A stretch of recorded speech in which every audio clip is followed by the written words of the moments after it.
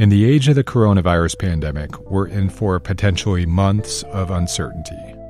I'm Andrew Thien, and this is Beat Check with The Oregonian. Later in this show, we'll have a conversation with The Oregonian state politics reporter Hillary Baroud, where we talked about the takeaways from the failed legislative session earlier this month.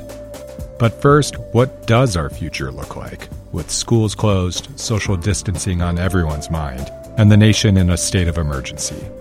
Italy is already there and has been for several weeks.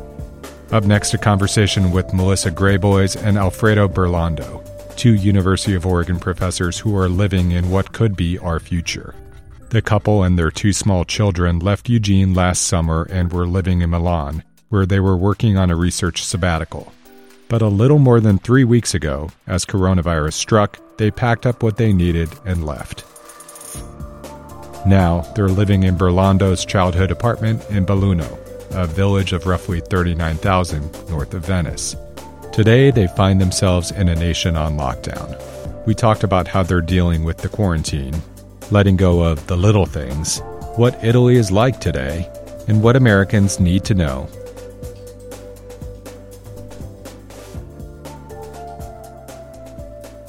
Well, Professors Melissa Greyboys and Alfredo Burlando, you're a captive audience right now, but I appreciate you taking time to talk to me today. Thanks for having us. Thank you. Since your letter, your kind of call of caution for a lot of this stuff, we have seen considerable changes here in both the U.S. and in Oregon. The NBA is suspended. The NCAA tournament is not going to happen this year.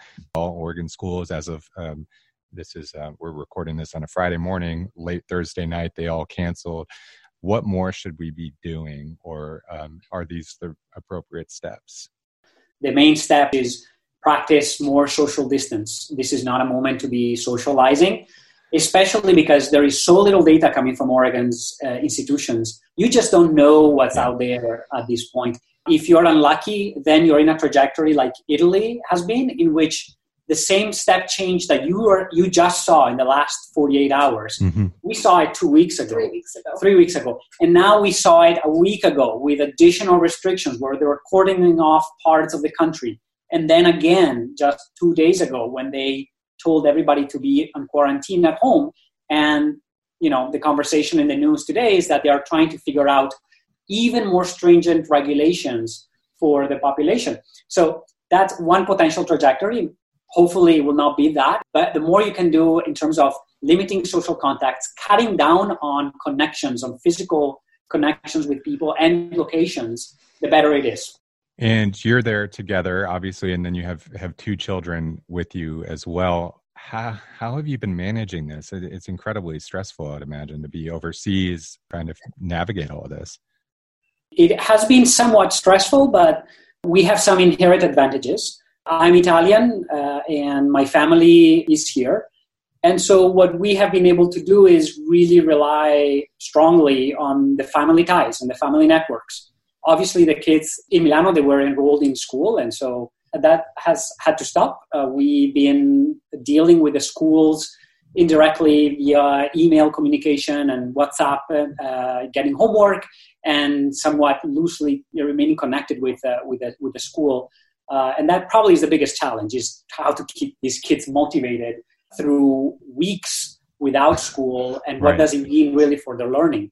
Alfredo is Italian, so he's going to tell you the upside of being back in his hometown. But I'm the resident warrior, planner, and public health expert in the family. Exactly. And I will say that the last 3 weeks have been extremely stressful. The situation has been changing so rapidly. I mean, we look at the data, and both of us are comfortable looking at quantitative data and figuring out what it means. And we're looking at epidemiological data multiple times a day, trying to figure out what's the rate of change, how many tests are being done, how many new cases are popping up, where are they, how full are hospitals, trying to make informed decisions about where should we be. And even with support networks in place, it's really a confusing, stressful time to trying to figure out what you as an individual should do. A lot of Oregonians are feeling the same way, and we don't have that public health background. What advice would you give us for trying to figure out how to navigate this? I hate to make this sound too doomsday-like, but plan for the worst and prepare for the worst and begin engaging in the safe behaviors that are likely to keep your family protected now. And even though those are inconvenient behaviors and they do have costs to them, financial costs of having kids out of school or not being able to work, as much as you can to absorb those, the early weeks of social distancing are really important, especially because Oregon is not keeping an accurate count of how many cases there are. And really no country other than South Korea is keeping an accurate count of how many asymptomatic cases there are. So if it's possible for families, for you and for others to work under the assumption that there are a lot of coronavirus cases in your community and that the best way to stay healthy and safe is to isolate as much as possible. If that's feasible, that would be my advice. And that's what I would be doing in Eugene right now. Alfredo, I'm just curious, you're in your apartment where you grew up. Do you have parents who are, maybe in their 60s or 70s? And how are you navigating that situation given they're potentially more at risk just given their age range? My family, my parents are still, they're in the early 60s, and so they are alive. We are concerned about them as well, even though they're very healthy. I could not imagine them sick, but on the other hand, there's a lot of people that you don't imagine sick that end up being sick. And so we are trying to convince them actually to take some protective behaviors. One thing that I find very striking here in Italy is that there is obviously a lot of, it's an old society. There's a lot of old people, and they tend to be less likely to take safe behaviors. They are the ones that are walking through the supermarkets without wearing gloves. I asked my aunt if I could go shopping for her, and so she could stay home. And her response is, well, if you're going to be outside, let's meet at a bar so we can have a drink together. And clearly that was not the intent that I had. So what have you let go of? You let go of all the plans that you made, travel plans, research plans. We're in a beautiful place with lots of beautiful mountains, with hikes and skiing, but you cannot go there because obviously you have to be cooped up in the house for the next few days. So you let go of all of that. Overall, you just let go a little bit of the busy life, regimented, scheduled life that you had for a while. And, the hope is that in some small amount of time, we'll be able to return to normalcy. But I have to say that how often I've been surprised by how long this has taken. So when Melissa said that we packed up and left, I thought, okay, let's pack up for 2 days or 3 days. Right. But obviously my wife, more of a doomsday scenario type of person, she packed up for the long haul, which is great because now we have everything we need. Good planning. Yes. Every relationship needs one planner. Absolutely. And my wife, who I'm sure will listen to this, will know that that's not me. I'm you understand me. I understand. Yeah. So, well, maybe you can help me with what should I be letting go of? Both my wife and I are from Medford. We're considering going down there for spring break. We had this planned forever. Our parents are all healthy in their, late 60s, early 70s. Should we go? No. Don't. The answer in this situation is almost always no. Don't do it. When in doubt, now is the time to cancel plans that are anything other than critically urgent. And that can make people feel self-conscious, embarrassed, because you don't want to seem like you're too scared or overreacting. Yeah. But it's serious. And I think that one of the things that's not coming through in the American media, and we're reading a lot of not just New York Times, but Oregon coverage and Eugene coverage, is the scope and the scale of the emergency. And I don't use that word lightly. It is a public health emergency.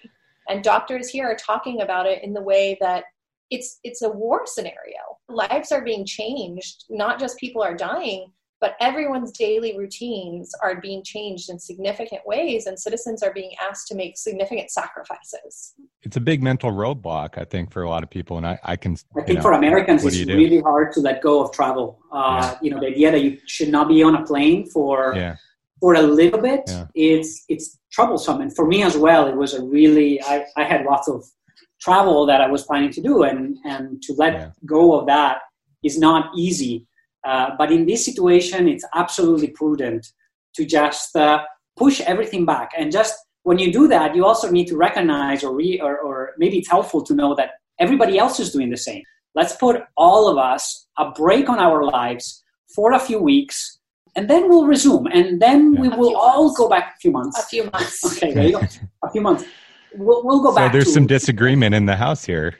I would say that Alfredo is actually a great model of how public health behavior change works, that it takes a period of time for people to, come to terms with the gravity of the situation around them, and then understand how their own personal actions can either protect themselves or put themselves at risk. But in the case of a contagious infectious disease like this one, how their own behaviors can actually hurt the larger public. And by doing anything other than absolutely necessary travel, doing more socializing, going to public events, continuing to see friends, that actually puts a strain on the public health system 2 to 3 weeks from now that you can't see and you can't feel, but is very real. So you mentioned earlier, Alfredo, that you were talking to your aunts and about grocery shopping. Are you seeing your family at all, or is it just completely just the four of you in the apartment? We saw, so my sister lives nearby where, a couple of blocks away, and we've seen them very extensively. We've been having lunch, dinners, sleepovers with our children. We have been talking to them extensively about their social network. Who are they seeing? Who are we seeing? What's the network of contact? And since we are in very strong contact with them, we really try to make sure that we're in agreement over who they were in touch with and who we were in touch with, and deciding what are we comfortable with and what are we not comfortable with. As another example, we live in an apartment complex. Mm-hmm. The door right next to ours, there's 2 children, same age as our daughters, lots of contact as well. But, today, because we don't know their network as well, we came to the decision we need to actually cut down on that social contact with them to a large extent. And I would just say that in the United States, having social networks and supports is important in an emergency situation. Mm-hmm. And especially in a situation where many people may get sick with coronavirus and be asked to isolate at home for 2 weeks or more. And you want to have those support networks in place, people who can help bring you food, who are willing to do those things that you need. So it may make sense to partner up with another family that is your neighbor and your friend. And I think the important conversations you need to have, like those we had with our in-laws, are what are the ground rules about how much contact we're going to have, what safety precautions we're going to have, and how do we collectively as families agree to limit? For us, it was we agreed when we arrived here 2 weeks ago that children were not going to go out in public places anymore. They're too unreliable. They put their tongues on everything. They put their hands on everything. They touch their face. They're germ monsters. And they're also really amazing vectors of this disease. So they don't often show symptoms. But once a child has that disease, has coronavirus in the home, it's almost guaranteed that everyone in the nuclear family will get it. So for us, we decided kids are not going in public. We also minimized all adult contact in public. We tried to do grocery shopping together, so only one adult would go out. We do have masks and gloves, and when I go out in public, I use those, not because they filter the virus, but because it stops me from touching my nose and my mouth. Yeah. And it's a good reminder that surfaces that I touch are likely dirty. One more thing that I would add is that, obviously the likelihood of one particular person, of you being infected and infecting others, is not particularly large. But I always think it's not just protecting your own. What if you are in touch with somebody and you transmit something to somebody who then not only gets sick, but will have to, per regulations, stay at home in isolation for weeks at a time? If they have family, if they have children, they're also going to get sick. Generally, it's not happening all at the same time. It's like staggered. A few days. 5 days, 6 days, one, and then the other, and then the other. And then, your the time that you have to take off from work, the time where you cannot make money, that you're stuck in a real emergency situation and isolation, it's going to be not just 2 weeks. It's going to be potentially a month and a half, or longer. Do you really want to bring that to another family? You really want to be careful about that. How are you entertaining yourselves? Writing doomsday letters to the state of Oregon. I read too much news about what's going on in different places and think a lot about what's going on here locally, because we kind of have one foot here in Italy and one foot in the United States. I'm always still thinking about a plan B if things got really bad here, not just for our family, but for our in-laws and for his parents, thinking about if we don't see in the next week cases decreasing, or we see case fatality rates go up tremendously, or if we see hospitals getting overwhelmed, is this really where we want to be? And are there additional steps we can take to try to make sure that we stay safe? Yeah, so she worries. That doesn't sound like entertainment to me, Melissa.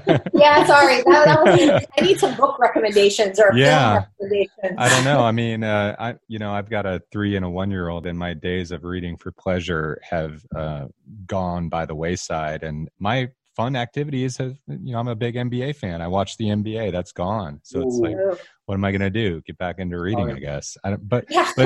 But what do you are you watching shows, or are you just kind of talking? We talk a lot to each other about coronavirus. I keep telling her that I would love if the first words out of her mouth in the morning are not the same words out of her mouth at night, and it's about coronavirus.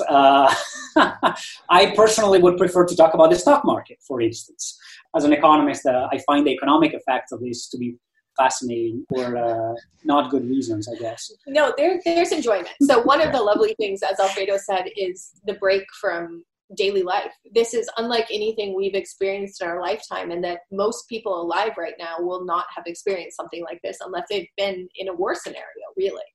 So I've enjoyed, we have a trampoline in the garden of the apartment complex. So I've been jumping on the trampoline, a little jumping and yelling therapy with kids every day. We've been out throwing the softball around in the sunshine, and that's nice. Reading books with kids. So there's some nice breaks from the daily routine. And I think the challenge is that how do you forget what's looming over you, and the fact of why do you have this odd pause in your daily life? And sorry, how old are the kids? 9 and 5. Do they know what's going on? The 9-year-old really knows what's going on, but I mean, I'm a medical historian, so I teach about infectious diseases all the time. Right. And she sat in on lectures on how SIV became HIV and how plague took off. So she knows a lot about coronavirus at this point, but our goal is not to make them scared, but to make them understand what's going on and know that a lot of people are working really hard to make other people safe, and that she's in a safe space. I think it's important that she recognizes this. She's been sitting with us in the evenings when we turn on the TV to watch the Italian news, and she follows along. And I do think that this is going to be, for a 9-year-old, the event that you will remember when you're 30, when you're 40.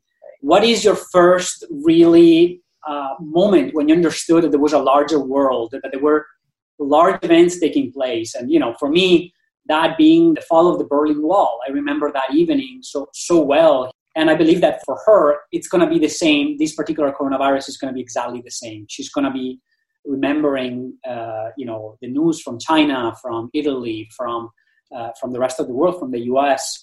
And that, I think it's a great thing. And that's going to be a sort of a legacy of this event. What's the Italian media landscape like? Because, here in the States, not breaking any news here, that there's been kind of, there's the conservative media that until recently was acting like nothing was going on. You have the president contradicting his health experts. What's the situation like there in Italy? I would say the biggest difference I see reading the Italian news every day and looking at the American news is the information is not nearly as politicized here. It's being presented as a national emergency. To me, I see a kind of unification of messaging around the science of the disease and about the steps that need to be taken to combat it that have been, in my opinion, quite on point and quickly advancing as they needed to as new information came in. And I don't see this tension between people essentially trying to play politics and make a gain or a clear gain or some sort of victory, personal victory out of this. I think Italians as a culture have still tremendous respect, especially for the medical profession. And so these, from the very beginning, there has been full-on honesty about the situation from the point of view of the government, and full-on leeway for experts to say what they want to say about the situation. And up until a few days ago, I have to say that I've been reading that the government has been trying to convince doctors to speak less to the media because they are worried that showing doctors that are in the front lines, that are telling things that are excruciating, painful stories that they see, is not calming the spirits as much as they would like. The government also has been able to convince the press to be a little bit less sensationalistic. There was a moment in the very beginning where you would listen to the news and you would be like, okay, here in Milan the situation is desperate. Here in this other town the situation is desperate. And they really there was a message that came out from the government that says tone it down, and they did, and that's surprising. Italian media can be really feisty, but in this moment we're seeing a unification that is nice to see. It's really, people are pulling together. We're rowing all in the same direction because we all are scared about what's going on.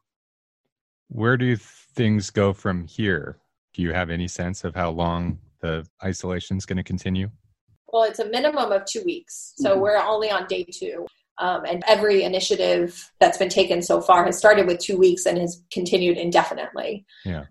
My own sense is that, home isolation is going to be extremely dependent on what happens with the rate of new infections. And if the rate of new infections doesn't go down, there's no way they're going to release this. And I think in this way, China is a bit of a model that China has contained their epidemic quite successfully. It took them about 6 or 7 weeks to really reduce those cases, but their quarantine measures are still in place. And most epidemiologists who are modeling think that it's going to take weeks, if not perhaps even months, after cases are significantly down until normal life, movement, etc., can continue without causing a surge in new cases. So in my mind, this isn't a matter of days and weeks. This is months. But, it's so hard because this is a brand new disease. So all the data is being collected in real time, but it's incomplete data. It's being processed and analyzed, and we're creating models off of that are models that we then import into a different geographic setting, different political setting, different cultural setting. And we hope that it behaves the same way, so our models are fairly accurate. But actually, I would say that South Korea can't be a model for Italy because they have not passed a single law restricting movement, but everyone has essentially sheltered in place for weeks. Right. And they did widespread testing. Italy hasn't done that. So really the only model we have to go off of is China here. And actually in the last few days, China's new cases were actually imported from other countries. So as this moves around the globe, one of the questions that's going to come up is, even as a country releases their own restrictions, if they've tamped down local transmission, if infections are still raging across the border or 2 or 3 countries over, as people move, reinfection will happen. And we don't yet understand immunity. We don't have a test to figure out if I had coronavirus 3 weeks ago mildly. I have no way to know if I'm immune, if I've had it, and if I should shelter in place again, or if I can go about my normal business. Sometimes I'm not sure people fully appreciate how hard the scientists are working and how many actual basic questions we still don't know about this that make planning about the future really, really challenging. It's Friday. What's your Friday night look like? We're cooking a meal, and probably we'll watch a movie later with the kids. What are you cooking? Today was a good cooking day. I found a big ceramic Dutch oven here and in the apartment, so we made a big loaf of no-knead bread that was rising overnight. So we've got fresh bread. We're making vitello, which is a veal stew, and Brussels sprouts to go along with it. Are you wine drinkers at all? We'll have a glass of Prosecco after this interview. I already had some. Well, thank you so much for talking about your experience. I think a lot of people are scared, but maybe there's some practical advice that they'll glean from this. And I hope you stay safe. We'll see what happens from here. Thank you. Let's hope. Yes. I just want to say, I hope people, more than being scared, be prepared. Do what you can right now to think about your own health and your own safety, but also the health and the safety of those around you in your community. And that there really are easy steps that you can start taking right now. Like what, I guess, instead of wiping out the Tiger Costco of toilet paper and, that's not it. That's not it. That's not it. The social distancing. I think as much as people can to keep their kids at home, as much as they can to reduce contact with everyone except for nuclear family members and close family members that you would see yourself writing out this emergency with, your mutual support network, really whittling that down. Don't go to the movies. Don't go to the theater. Don't make superfluous trips to the supermarket. Don't have coffee with friends right now. Work from home. Cancel meetings. Call in when you shouldn't be there in person. Those are the really easiest steps that should be done right now that will make a really big difference 10 to 14 days from now. Wash your hands. And wash your hands constantly. Thank you so much. Thank you. Thank you. Thank you. Let's take a break, then touch base with your Oregonian state politics reporter, Hillary Baroud.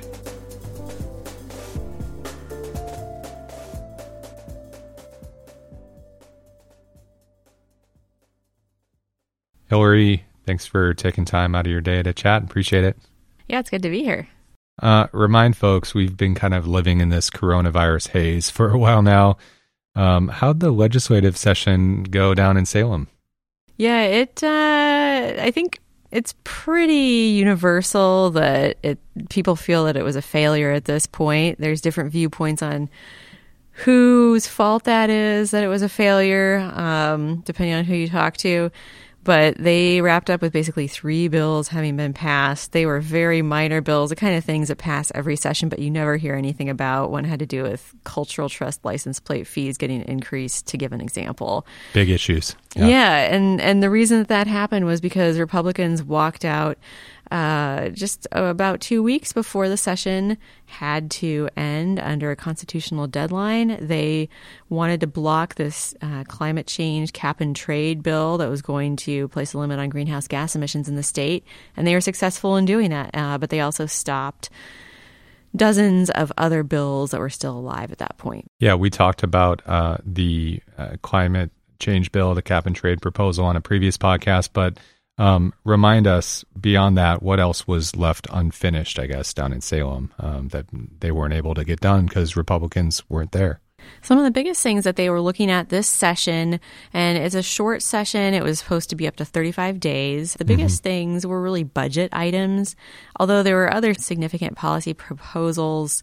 They had as much as almost $500 million just due to our economy having done well. And geez, that's already looking like kind of it feels in like the rearview mirror. Exactly. Yeah, but the state was predicting, its economists were expecting that we were going to get quite a windfall of tax revenue. And so there's still a lot of needs, even in good financial times for the state, for child welfare, improving foster care. You know, it's been in the news so much that the state has challenges with that. Yeah, you've reported on that issue quite a bit over the last few years. Yeah, a lot of really sad stories that we've reported related to child welfare. So the state's still trying to improve that program. They wanted to increase capacity at the state psychiatric hospital. There is basically, according to the House Speaker, and probably a lot of people would agree, a statewide homelessness crisis. So they wanted to put a lot of money towards that. There were other things, affordable housing, just a lot of needs that they were hoping to put this money towards. And as a result of the shutdown, they were not able to do that. What's the mood in talking to both leaders and, rank and file members? I just feel like everyone is regrouping at this point. They're trying to figure out how they're going to move forward. A lot of liberal groups that are allied with Democrats are really going to try and use this against Republicans and hoping that they could even grow the Democrats' power. I don't know if you could get up to that 2/3 quorum requirement to get around the Republican walkout strategy. How close are they to that? Oh boy, they have more than a 3/5 supermajority in each chamber right now, and so they're basically 2 lawmakers short in each chamber because they needed 2 Republicans to stick around in order to avoid these shutdowns, and they are only able to get 1 Republican in each chamber. But basically regrouping on both sides. The Republicans, for their part, they have lost ground in the legislature in recent elections. Not that long after Tuesday's filing deadline, Tuesday was a deadline to file for state office in Oregon, and the House Republicans, they were encouraging people to contribute to their election PAC, citing the walkout as, look, here's what we did. We killed this bill, and that's why you should support us this year. So they're not changing tactics from what you can tell just in the few days since the end of the session. No, quite the contrary. I'd say that email, that fundraising email, points to the political advantage that they see in having walked out and taken that stand. And especially in the House, because the bill that they were trying to stop was over in the Senate. Mm-hmm. And it was completely unclear how long it would have taken that bill to get over to the House and come up for a vote in the House, even if the Senate Republicans hadn't walked out. So when the House decided that they were going to march out or quietly go out the back door or whatever, the day after Senate Republicans did, it was more of taking a stand or a protest position against this bill versus actually logistically stopping it. Why does this keep happening? So it's happened, now that it's happened a handful of times in, I think it was 11 months, it seems to be flowing from the balance of power that we have in the state right now, which is Democrats control the legislature with supermajorities where they can pass taxes, which was the trigger supposedly for the first walkout last year, this big business tax to raise money for public education in Oregon. Ended up passing, of course, after Senate Republicans came back in exchange for the governor killing two unrelated bills. But that balance of power where Democrats are able to push through more of their priorities as part of it, I think that the Republicans are looking for ways to remain relevant in Oregon politics. Now, they do, in kind of a one-off, they were able to win the Secretary of State's office back in 2016. And the late Dennis Richardson, right? Who the Central Point lawmaker who was able to win that statewide office. I think that took some Democrats by surprise that year. And certainly that's an office that's up for election this year and they're really focused on. But aside from that, Republicans they're seeing all these Democratic priorities pushed through. And of course, the governor's a Democrat. And they're just trying to find some way that they can still affect outcomes, because once you aren't able to control things as much, some of the interests that were even traditional supporters of the Republican Party, like business, they start recognizing, okay, we have to deal with the Democrats. We're going to go over to the Democrats and we're going to cut a deal on, say last year it was paid family and medical leave. Mm-hmm. And all of that just keeps taking away from the power for the Republicans. So what do you think is the legacy of this walkout? The reaction from Democratic leaders normally, as you wrote, normally very composed and staid. Speaker Kotek was pretty upset. I mean, what do you think the legacy is of this one? She was, and I think it was she was unusually emotional or kind of raw in that speech on the House floor the day that she and then later Senate President Peter Courtney decided to adjourn the session. I think that the legacy of this is still being written. It's going to depend on the election results this year, how voters respond in terms of the balance of power between Republicans and Democrats in November. There are a couple ballot initiatives in play that public employee unions are putting up. And now I don't know if they would go to the ballot in the end if they get enough signatures, or they negotiate some other way to address this, but they would penalize lawmakers who walk out. I think that there was recognition from Democrats that they're going to have to address this in some way. I don't think either party has been very excited about reining in this 2/3 supermajority, just because it's something they both used at various points in time, and you never know when you're going to be in the minority in the future. It's kind of looking at the federal corollary, the filibuster, and kind of the ramifications of eliminating that, right? It's kind of comparable in some respects because you don't know what the unintended consequences are. Yeah, it foils you, but there are times when you can look back and it was kind of a lifesaver for your own party. Mm-hmm. So given that this just happened and, Democrats are regrouping, seeing what they're going to do, I guess what has the governor done since then, and what are the what are you hearing about a potential special session to address the cap and trade bill in theory? So the governor on Tuesday signed an executive order that was implementing about as much as she could do, at least from her office's perspective and legal analysis and that of the Department of Justice, in order to rein in greenhouse gas emissions in the state. They're not able to go to a real cap and trade system, but they're shooting to achieve the same goals in emissions reductions as cap and trade would have done. And a lot of that is really still up in the air exactly how it's going to look, because she is going to direct the executive agencies that report to her to start writing those rules. And they've got 10 more employees they're going to be hiring with some money the legislature appropriated on Monday. And basically writing these rules for, among other things, boosting what they call the clean fuel standard or low carbon fuels. And that is, a lot of that at this point deals with subsidizing electric transportation.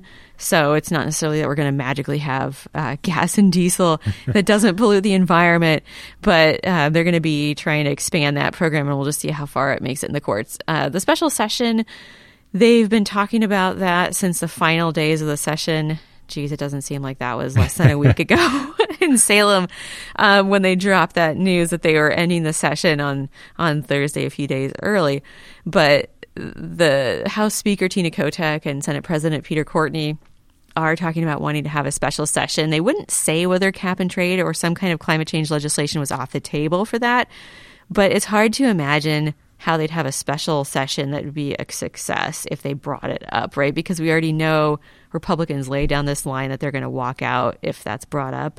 And to have a special session, you have to have agreement basically beforehand of exactly what the agenda is, and you probably have counted the votes. Right. So you have to RSVP, essentially. You have to RSVP, yeah. And they noted that they'd have to talk to their Republican counterparts in order to line all that up. So I would expect things more along the lines of the budget bills that didn't get done, and maybe some high priority policy bills that both parties agree on. And what about, Republicans have asked for this issue, climate change legislation, to go before voters. I mean, is there any signal that you've seen that might be a possibility? I don't think so.